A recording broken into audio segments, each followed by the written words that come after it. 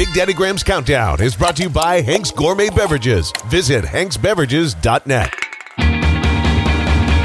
Hey everybody, Big Daddy Graham here with another segment of Big Daddy Graham's Countdown, where we're looking for the 100 greatest albums ever made. Coming in at number 67, the debut album of Procol Harum.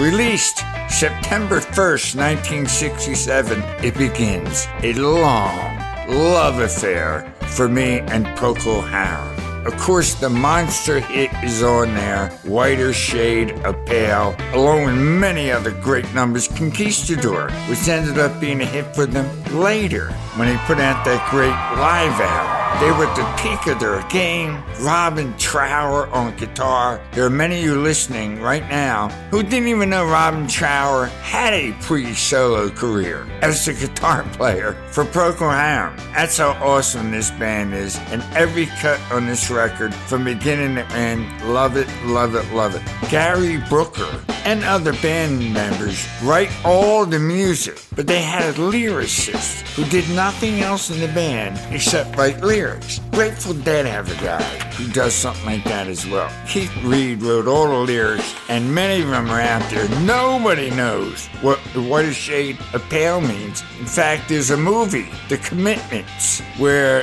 there's a scene where a priest is talking to a kid in the band, going, I never could understand that lyric.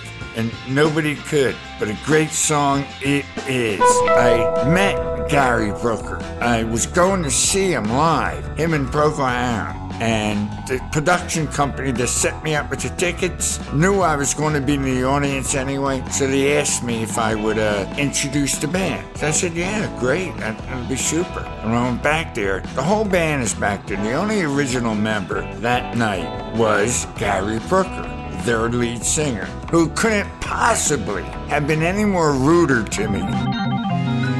I went to shake his hand, and he looked like, I was going to chop his hand off with a chainsaw. He just wasn't a nice guy. I always feel it's like my job to tell people whether they're nice or whether they're not nice. Coming in at number 67, Procol Harum's debut album.